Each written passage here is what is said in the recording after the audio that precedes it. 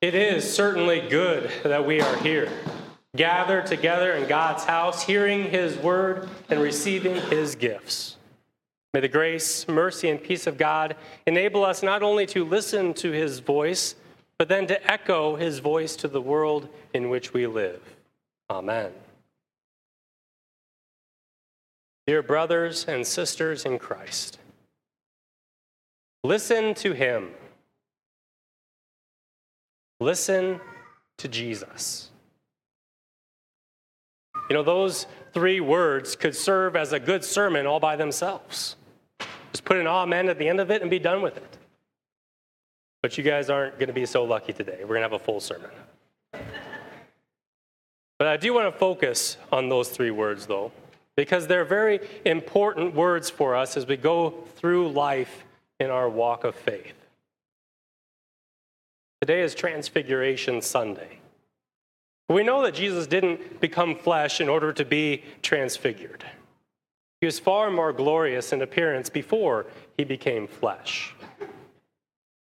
No, this glimpse of glory on the mountain is only a passing moment before his journey to Jerusalem, the passion of the cross. There on the cross, Jesus wouldn't look glorious at all. But there on the cross, Jesus wins redemption for all people. Therefore, today on Transfiguration Sunday, the Father adds one instruction: listen to Jesus. Listen to what Jesus declares, because what he says is his powerful, life-giving word. In that word, he'll declare to Peter everything that he needs to know. And as he's told him once, he'll tell him again and again. He must be crucified, but he will rise again from the dead. Listen to Jesus. Listen to Jesus, because faith comes by hearing. The memory of Jesus' transfiguration would fade. But no matter what the appearance of things around us, his word remains true. This is the Father's beloved Son. Listen to him. And when Jesus and the three disciples come down the mountain, the jury is still out on Peter. He still seems to be one for appearances over the word. And before we get too down on Peter, we must also confess that the same is true for us oftentimes. We trust in appearances over the truth of God's word. When Jesus predicts his cross again, Peter won't like it any more than he did before. And when he sees that the cross is only a few hours away, Peter will even deny the Savior 3 times. But the Lord is merciful to Peter. He continues to speak his word to Peter. And eventually, in his second epistle, Peter writes about the transfiguration, which we have in our epistle text today. Peter and the others saw the glory and the majesty of Christ on the mountain, even as they heard the Father speak from the cloud.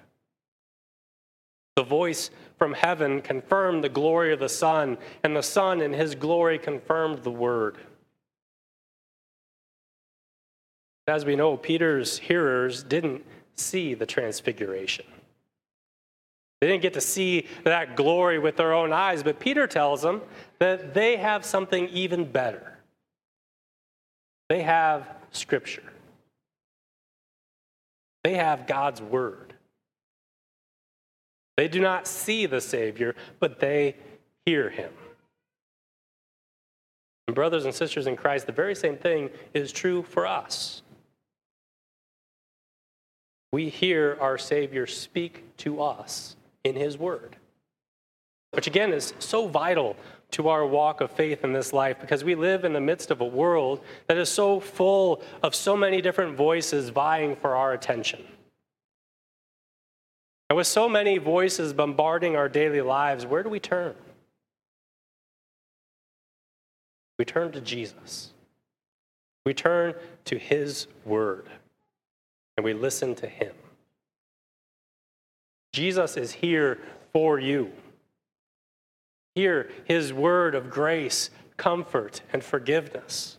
Hear his challenge and commitment, but also hear his Spirit's promise to equip you with all that you need for this body and life and for all eternity.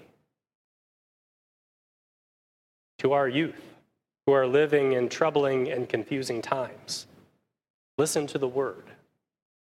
Don't measure your worth based on how activities or people make you feel, but know that God loves you because you are a child of God.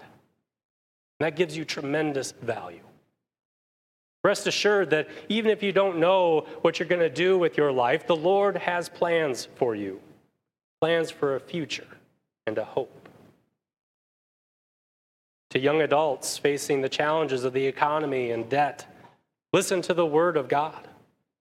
Rely on a Savior who promises to work all things out for your good according to his good purpose. We hear that in Romans 8, verse 28. Parents worried about their children, listen to the word. Proverbs 22 says, train up your child in the way they should go, and when they are old, they will not depart from it. Teaching your children to hear God's word daily in devotions and to speak to him in prayer, those are lifelong lessons. Lessons that will give you comfort and give your children peace and guidance when they are apart from you.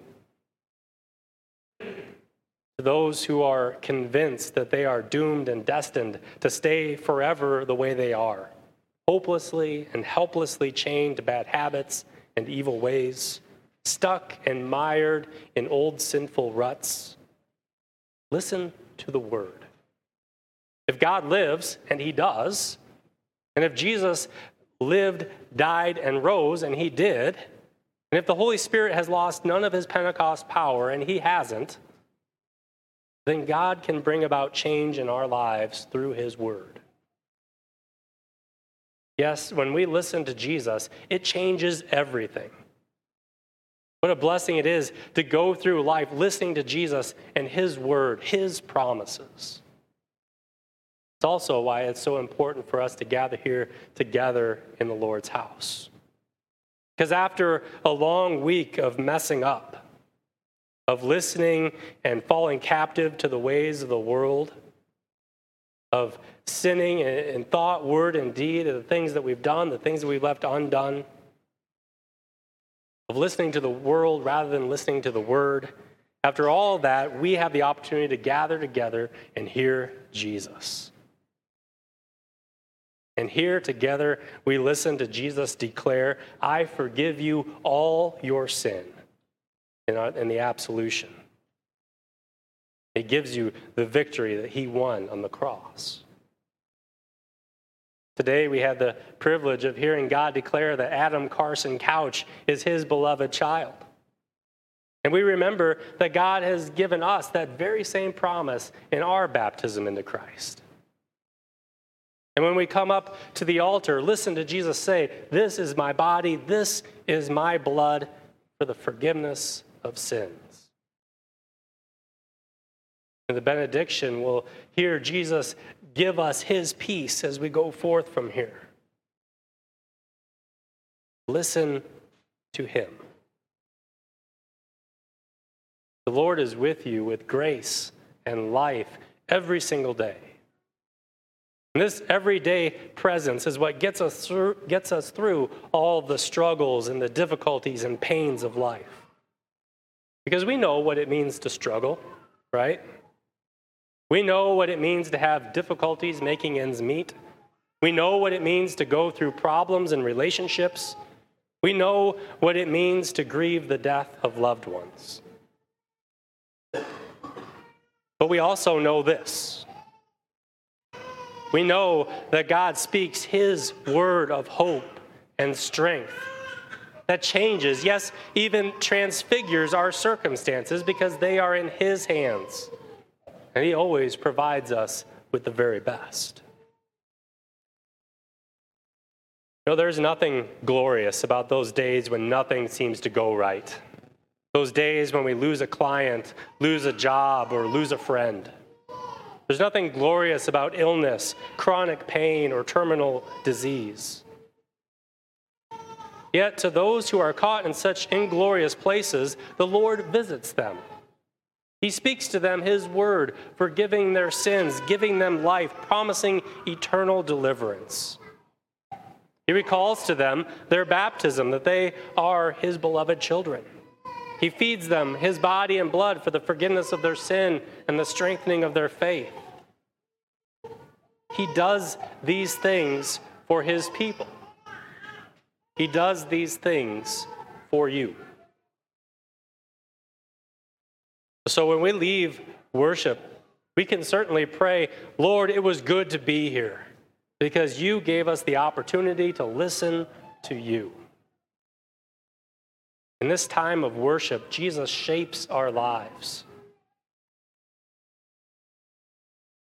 You know, we know that the season of Lent that starts this Wednesday, and we know that it will conclude with us standing beside the empty tomb. We know how the story ends. We know that wonderful truth that Christ lives. And our risen and living Lord Jesus promises to be with us always, even to the end of the age. Therefore, as we go forward from here, no matter where we go, we can always say, it is good to be here. Because here, wherever that is, God is with us and God is for us. Amen.